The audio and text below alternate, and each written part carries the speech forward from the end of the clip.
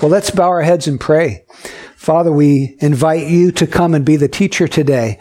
Pray that you would take, Lord, the things that you've shown me and impress upon the hearts of those here, those things that will help them grow in their faith and help them put aside impatience and help them to manifest godliness in their life. So come now, Lord, in Jesus' name. Amen. I don't know why you say I'm impatient. All I want is to have what I want and to have it right now. Right? That's really the definition of impatience. I want to start off by telling you a little bit of a story of a man who lived in the 17 and 1800s. He was the pastor of a church in England, the town of Cambridge. His name is Charles Simeon. And in 1831, after he had been pastoring for 39 years, he wrote to a friend of his, and he said, "My dear brother, we must not mind a little suffering for Christ's sake. When I am getting through a hedge, if my head and shoulders are safely through, I can bear the pricking of my legs. Let us rejoice in the remembrance that our holy head, that is Christ, has surmounted all his suffering and triumphed over death. Let us follow him patiently. We shall soon be partakers of his victory." Now, that man had authority when he spoke about patience because he had to learn patience in his life. He became a pastor in 1782. And the people didn't want him to be their pastor. They wanted the associate, whose name was Mr. Hammond, to be the pastor instead. And so the first thing they did is that they denied him the right to bring the Sunday afternoon lecture. It's kind of like in some churches you have a Sunday evening service where the pastor preaches morning and evening. Well, the church had the right to choose who was going to bring the Sunday afternoon lecture, and they would not let the new pastor, Charles Simeon, do that. They gave it to Mr. Hammond, the fellow that they wanted to be the pastor. And so for the first 5 years, he was shut out of the lectureship. And then after Mr. Hammond left, after 5 years, for 7 more years, they brought in an independent man rather than their own pastor to bring the Sunday afternoon lecture. Then they locked their pews. Now, we can't understand this because we live in such a different culture, but in that culture, people would buy a pew. It was a way of helping the church with their funds. They would buy a pew, and oftentimes these pews were in boxes so that you could lock them or unlock them, and they were the property of the person who went to that church. They gave them a title deed and the whole thing. This is your property. You bought this pew. So they would lock their pews, and they would not come to church themselves, and they wouldn't allow anybody else to sit in their pew. So most of the church was vacant. He would look out over the church, and some people still wanted to come, so Charles Simeon, at his own expense, bought seats, chairs, and set them up in the aisles, and the nooks, and the crannies, and the corners of this building. But then the church wardens came, and they took those seats and threw them out into the churchyard. So from the very beginning, he had all of this opposition coming against him. He was ostracized by the members of the faculty of the college where he lived. He remained single his entire life. He lived in one of the dorms of the university, and sometimes he would actually preach at the university. And the students there held him in derision. They insulted him. They would often disrupt his services. And he even remembers, he writes to a friend and says, "I remember the time that I was quite surprised that a fellow of my own college ventured to walk with me for a quarter of an hour on the grass plot before Clare Hall."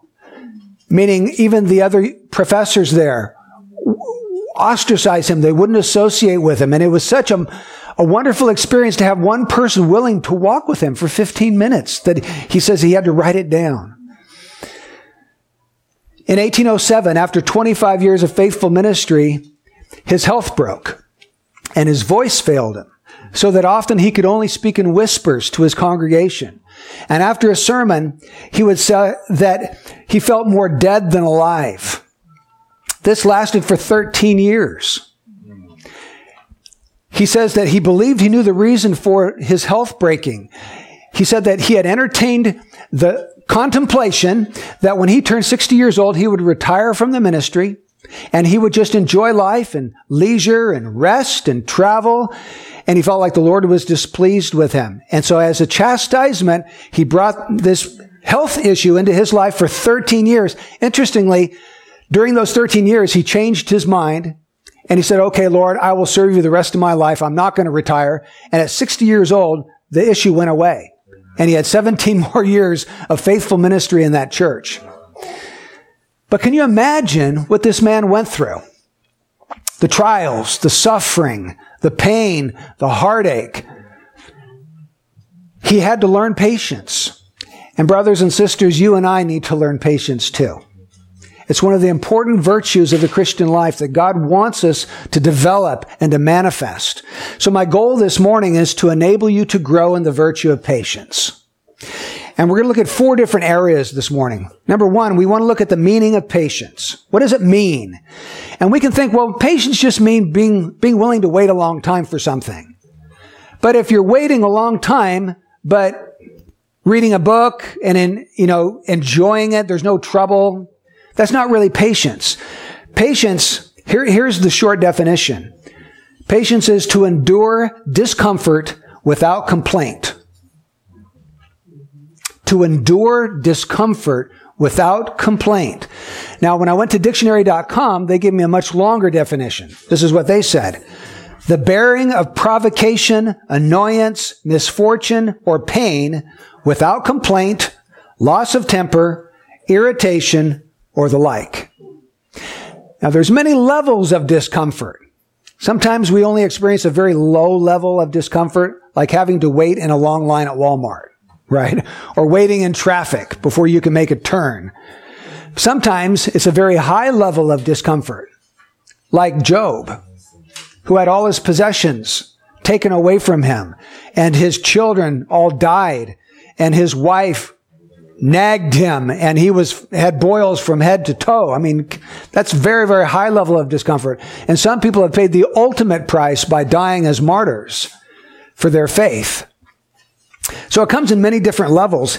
And even though patience is enduring discomfort without complaint, complaint is not always verbal. Most of the time it is, but we can complain in nonverbal ways too, can't we? With a sigh, or a huff, or a shake of the head, or a roll of the eyes, we can communicate that we are really ticked off about this situation. And we're not enduring it without complaint. We're complaining in nonverbal ways, but we are complaining none the same. So let's move on. Let's talk about the God of patience. I want you to understand this morning that the God, the one true and living God, is a patient God. He's extremely patient. The King James Version, when it translates the word patient or patience, uses the word long-suffering. And that's actually a better word, I think, than the word patience. Because to be patient means that you're willing to suffer a long time. You suffer long, and God suffers long with us. Sinners provoke him day after day after day, and instead of God losing his temper or just hurling his wrath on these sinners that are continually sinning against him and shaking their fist in his face, God suffers long and he holds back his wrath again and again and again. He's a patient God, and we're going to put up a bunch of scriptures, and I'm just going to read them without comment. And let's just see what the Bible says about God's attribute of patience. This is Romans chapter 2, verse 4. Or do you think lightly of the riches of his kindness and tolerance and patience, not knowing that the kindness of God leads you to repentance? Or Romans 9:22. What if God, although willing to demonstrate his wrath and to make his power known, endured with much patience vessels of wrath prepared for destruction? Or again, 1 Timothy 1:16. Yet for this reason I found mercy, so that in me as the foremost, Jesus Christ might demonstrate his perfect patience as an example for those who would believe in him for eternal life. Or 1 Peter 3:20, who once were disobedient when the patience of God kept waiting in the days of Noah during the construction of the ark, in which a few, that is 8 persons, were brought safely through the water. 2 Peter 3:9, the Lord is not slow about his promise, as some count slowness, but is patient toward you, not wishing for any to perish, but for all to come to repentance. So patience is one of God's attributes. And if you were to be a godly person, the word godly means to be like God. Godly. If you're to be a godly Christian, you need to grow in patience. Now, let's look thirdly at the call to patience. And here we're going to look at a lot of other scriptures too, to see what the Bible says God calls us to when it comes to patience. Psalm 37:7. Rest in the Lord and wait patiently for Him. Do not fret because of him who prospers in his way, because of the man who carries out wicked schemes. Or Lamentations 3:25. The Lord is good to those who wait for Him, to the person who seeks Him. 1 Corinthians 13:4. Love is patient. The kind of love God wants you and I to have is a patient love. Galatians 5:22 tells us it's a fruit of the Holy Spirit. The fruit of the Spirit is love, joy, peace, patience. It comes from the Spirit working in you. Ephesians 4. Therefore I, the prisoner of the Lord, implore you to walk in a manner worthy of the calling with which you have been called, with all humility and gentleness, with patience, showing tolerance for one another in love. Colossians 3:12.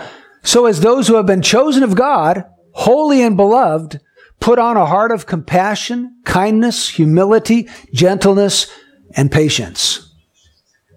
Or Hebrews 6:12, so that you will not be sluggish, but imitators of those who through faith and patience inherit the promises. 1 Peter 2:20, for what credit is there if when you sin and are harshly treated, you endure it with patience? But if when you do what is right and suffer for it, you patiently endure it, this finds favor with God. That's an important text right there.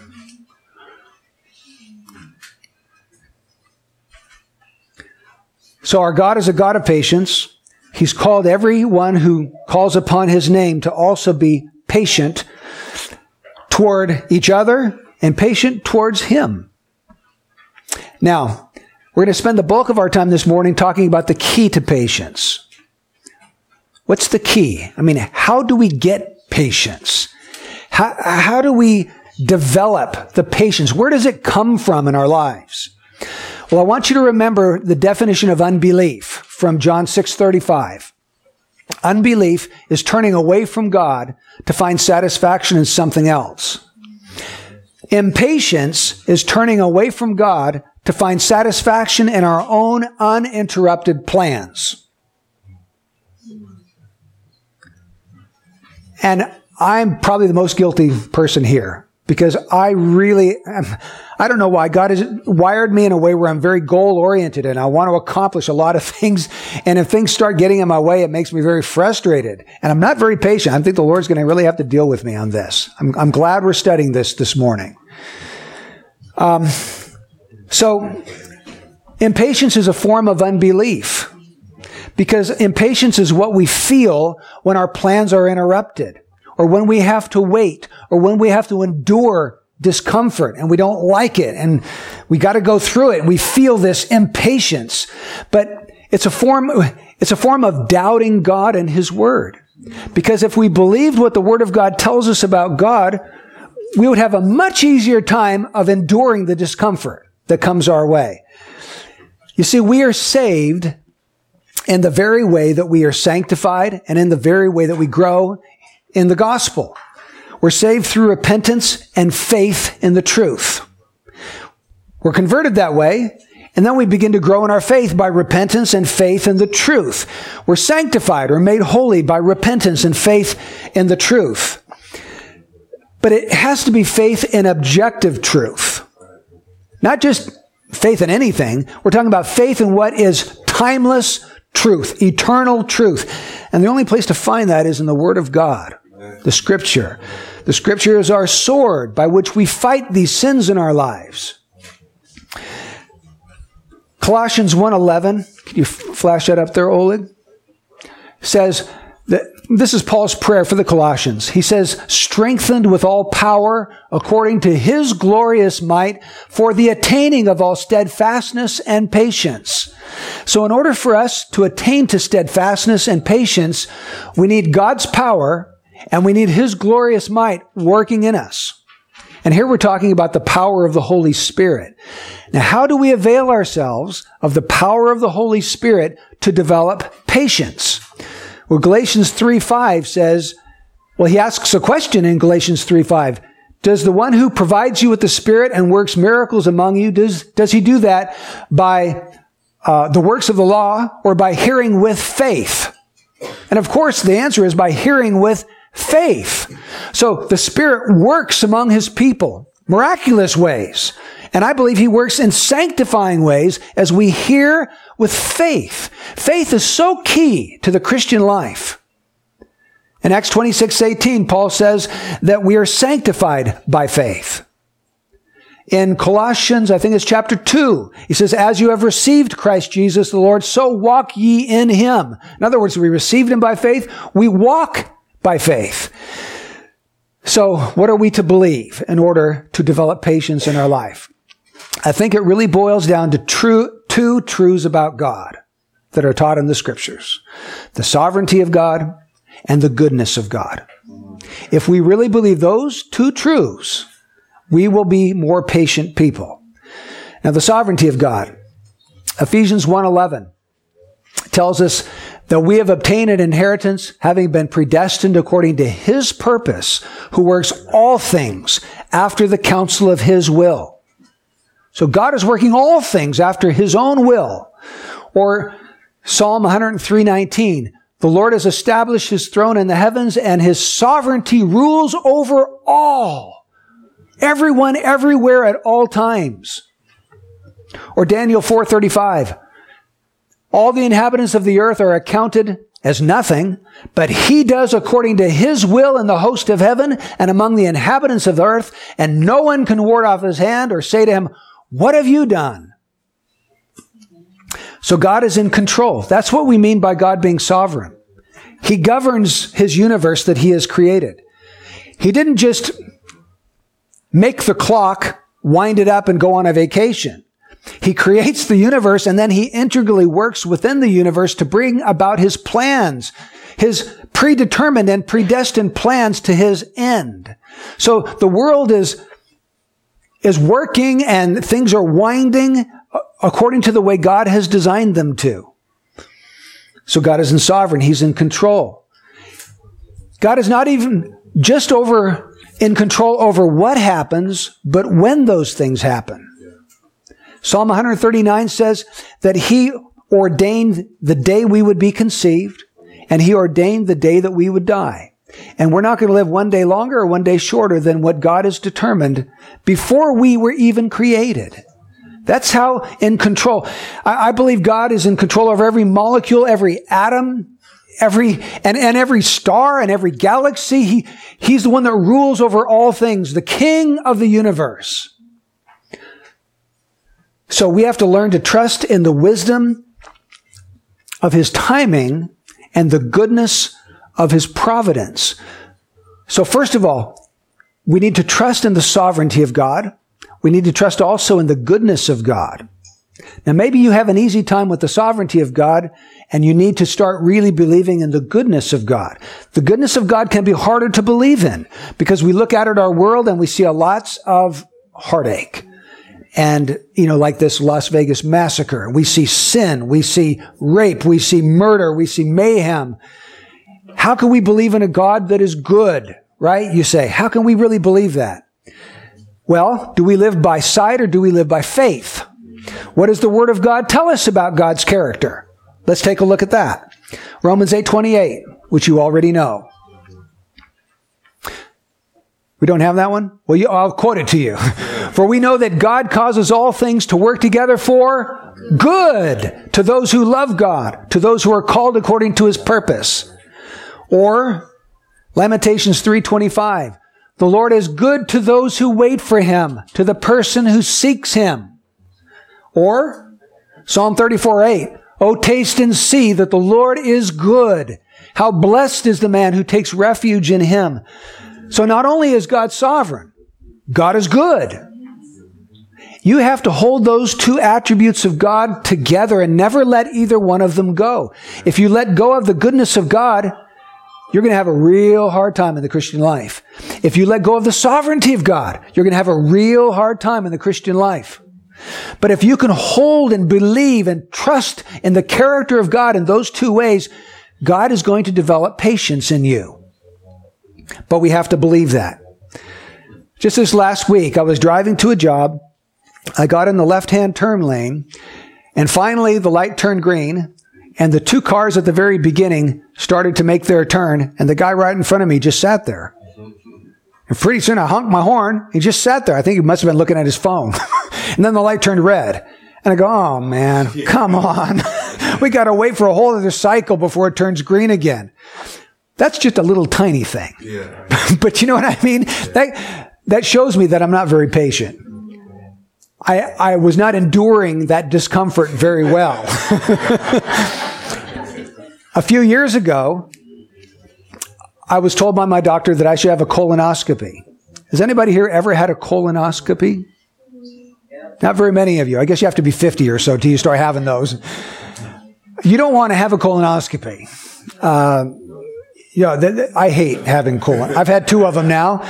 You got to drink like 10 gallons of this really nasty tasting stuff the night before, and then you sit on the toilet for like 6 hours. And then in the morning, you get up and drink another gallon of this nasty tasting stuff. It's just horrible. So the colonoscopy itself is a piece of cake. They put you to sleep and you wake up and it's all done. It's just getting ready for it that is so terrible. But I had to have one of those, and I didn't enjoy it, and I didn't probably endure the discomfort of getting ready for my colonoscopy very well. But as a result of the colonoscopy, they found a really big polyp in my intestine that they said was precancerous. And if it was not snipped out, it would almost for sure become cancer in my body. So because of that colonoscopy, they found that problem. They went in and took a section of my intestine out, sewed me back up, and I'm good to go again. So if I knew ahead of time that they were going to find something that was going to save me from cancer and probably an untimely death, I would have no problem getting ready for that colonoscopy. I'd be happy to drink that nasty stuff because the benefits far outweigh the negatives, right? Joseph in the Bible discovered this truth as well. Joseph went through a lot of discomfort in his life, a lot of suffering. When he was only 17 years old, his brothers who were jealous threw him into a pit. And then they ate a meal as they're sitting around the rim of that pit, looking down at him, probably insulting him and making jokes about him. And then one of them got the great idea, hey, why don't we just sell him? We'll make some money on this whole thing. So some Ishmaelite traders are passing through on a caravan. They pulled him out of the pit. They sold him to be a slave of the Ishmaelites. He's taken away from his homeland. He goes to a far country down in Egypt, and now he's the slave of Potiphar. He's a good worker. He's a good servant. So he's made head of everything in Potiphar's house. But Potiphar's wife tries to solicit him, and he denies her. He runs. And then Potiphar's wife is so enraged that she accuses him of rape. And Potiphar has him thrown in the dungeon. And he's there for 12 years. So he goes from the pit to slavery to the dungeon. All of this lasting, I don't know how many total years. But I mean, this is a good long period of time that this man is suffering for things that he hasn't done. He could become bitter, couldn't he? He might have had a very difficult time enduring the discomfort that was brought upon him for no real reason of his own. But I love what he says at the end of his life in Genesis chapter 50. He's talking to his brothers. And in verse 20, he says, as for you, you meant evil against me, but God meant it for good. There's our word good. In order to bring about this present result to preserve many people alive. You meant it for evil. And I went through all this suffering because you were trying to harm me. But you know what? You can't outdo God. Because even though you were trying to hurt me, God was going to use this for good. You're good. and mine, because he was raised to second in the land as the prime minister over all of Egypt. He became like a king, living in the palace. I mean, God overcame evil with good in the life of Joseph. So if Joseph had the foresight to look down through history and he could see what God was going to do at the end, I think that he would have been happy to go through all the trials that he went through, because the benefits far outweighed the negatives in his life. And brothers and sisters, you and I can look down and we can tell the end of the story, even if it hasn't happened yet. The end of the story is God is going to do good for you. Romans 8:28 promises that. God is a good God. He's going to cause all things to work together for good in your life. We already know the end. So shouldn't that help us to endure now, knowing that whatever we go through, it's going to be, well, what does Paul say in Romans 8? The sufferings of this present time are not worthy to be compared with the glory that is to be revealed to us. So we need to trust in the sovereignty of God and the goodness of God. How many have heard the name George Mueller? He lived in the 1800s, and by faith and prayer alone, God provided 10,000 answers and provided the needs of thousands of orphans and several orphanages in England during his lifetime. Well, towards the end of his life, he was, I think, 60 years old. He lost his wife, Mary. They had been married 39 years. He loved her dearly. And he preached the funeral sermon. He preached the sermon from Psalm 119, verse 68. The text is, "Thou art good and doest good." And this is how he opened his sermon. "The Lord is good and doeth good. All will be according to his own blessed character. Nothing but that which is good, like himself, can proceed from him. If he pleases to take my dearest wife, it will be good like himself. What I have to do as his child is to be satisfied with what my Father does, that I may glorify him. After this my soul not only aimed, but this my soul by God's grace attained to. I was satisfied with God." He came to find satisfaction. The Lord took his wife, but he understood God is good. And God is going to satisfy the place that my wife took in my life. He's that big. He's that able to do that for me. Another saint by the name of B.B. Warfield, who was a world-renowned theologian. He taught at Princeton Seminary. Many people don't know the details of his early married life. He married Annie Pierce Kincaid when he was 25 years old. And as a newlywed, they took off for their honeymoon in Germany. There was a violent thunderstorm, and his wife was struck by lightning. And she was paralyzed permanently for the rest of her life. And B.B. Warfield, for the rest of his life, cared for her needs for the next 39 years. He cared for her as an invalid. He was still a professor at the seminary, but he couldn't leave her side for more than 2 hours at a time. So he would go, he would teach his class, he would come back and care for her. Then he'd go back and he would teach again and come back. She died finally in 1915.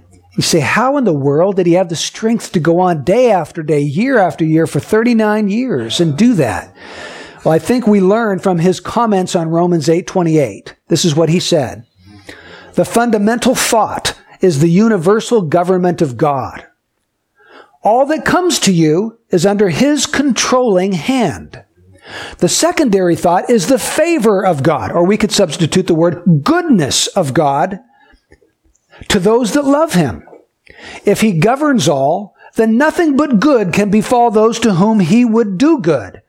Though we are too weak to help ourselves and too blind to ask for what we need and can only groan in unformed longings, he is the author in us of these very longings, and he will so govern all things that we shall reap only good from all that befalls us.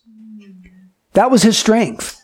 He believed Romans 8:28. He really believed it, and he trusted it, and he walked by that truth day after day after day of his life. Do you remember William Cooper? We talked about him last Sunday. The man who tried to commit suicide on several occasions, but wrote some of the most glorious hymns that have been handed down to the church. These are some of the words of one of his hymns. Judge not the Lord by feeble sense, but trust him for his grace. Behind a frowning providence, he hides a smiling face. Now, providence means the things that God allows to take place in his world, the things that unfold. Behind a frowning providence, you look at the world and you go, this is crazy, this is hurtful, this is painful. Behind those frowning providences, he says, God hides a smiling face.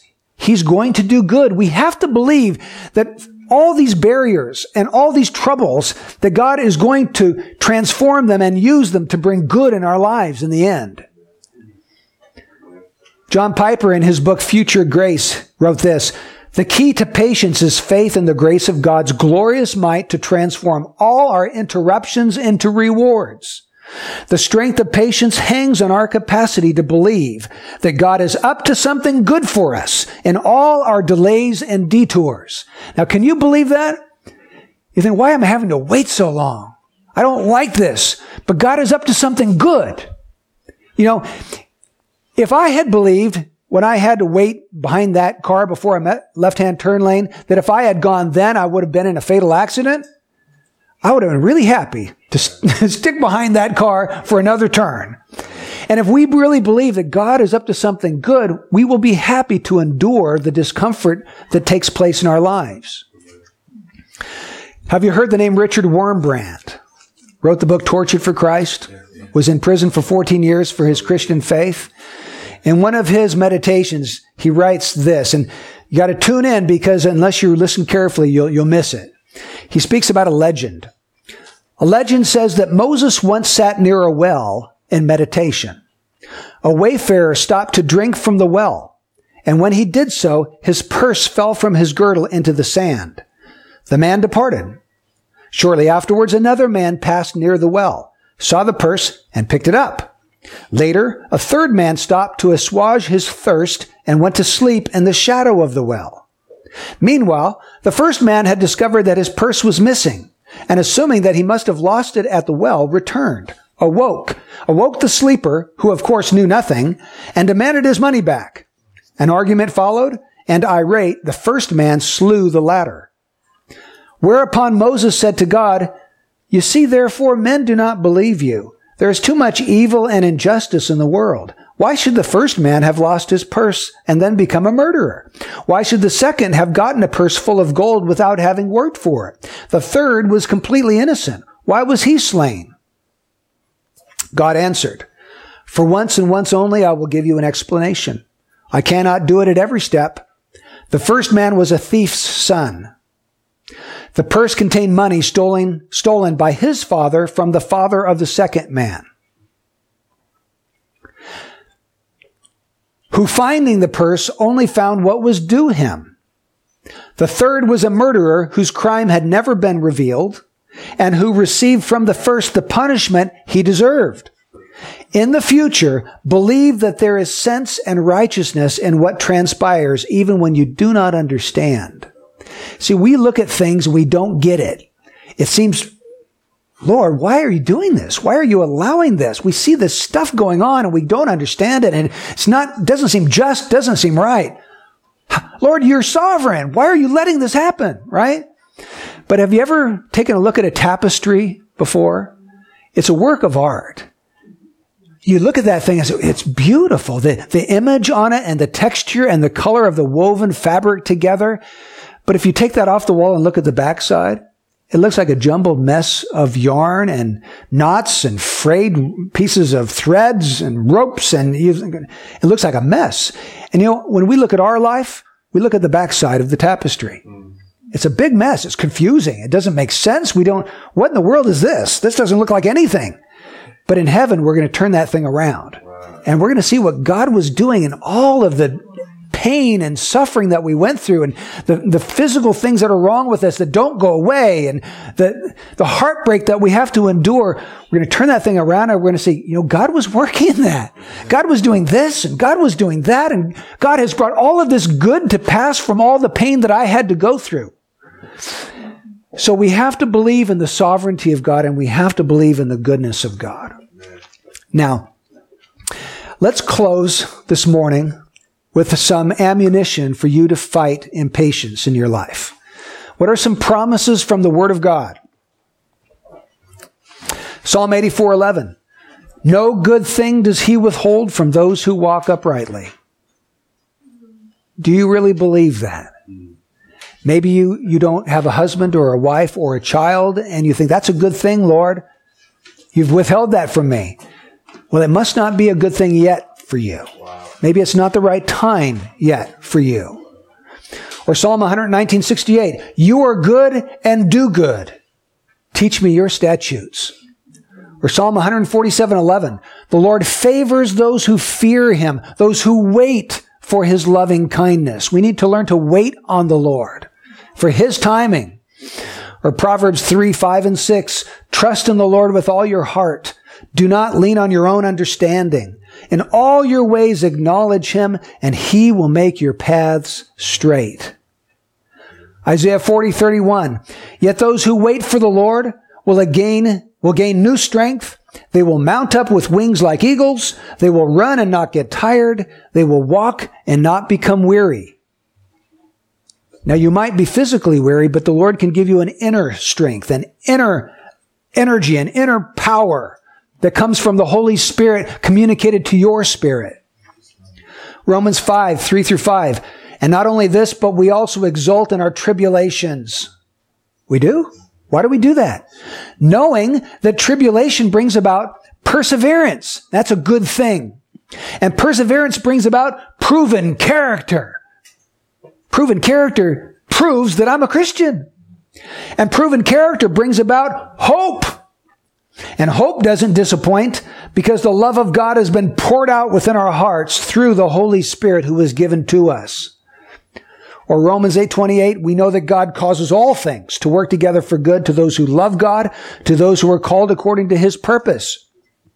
Or 2 Corinthians 4:16-18, we do not lose heart. In other words, we don't succumb to murmuring and impatience. But though our outer man is decaying, yet our inner man is being renewed day by day. For momentary light affliction is producing for us an eternal weight of glory far beyond all comparison. While we look not at the things which are seen, this is where faith comes in. We don't look at the things which are seen, but we look at the things which are not seen. For the things which are seen are just temporary, but the things which are seen are eternal. He's saying, get your mind off of that thing that is bringing you discomfort. Fix your gaze on Christ and the glory that he has for you. James 1:12, blessed is a man who perseveres under trial. For once he has been approved, he will receive the crown of life which the Lord has promised to those who love him. The crown of life awaits you, folks. Revelation 2:10, do not fear what you are about to suffer. Behold, the devil is about to cast some of you into prison so that you will be tested, and you will have tribulation for 10 days. Be faithful until death, and I will give you the crown of life.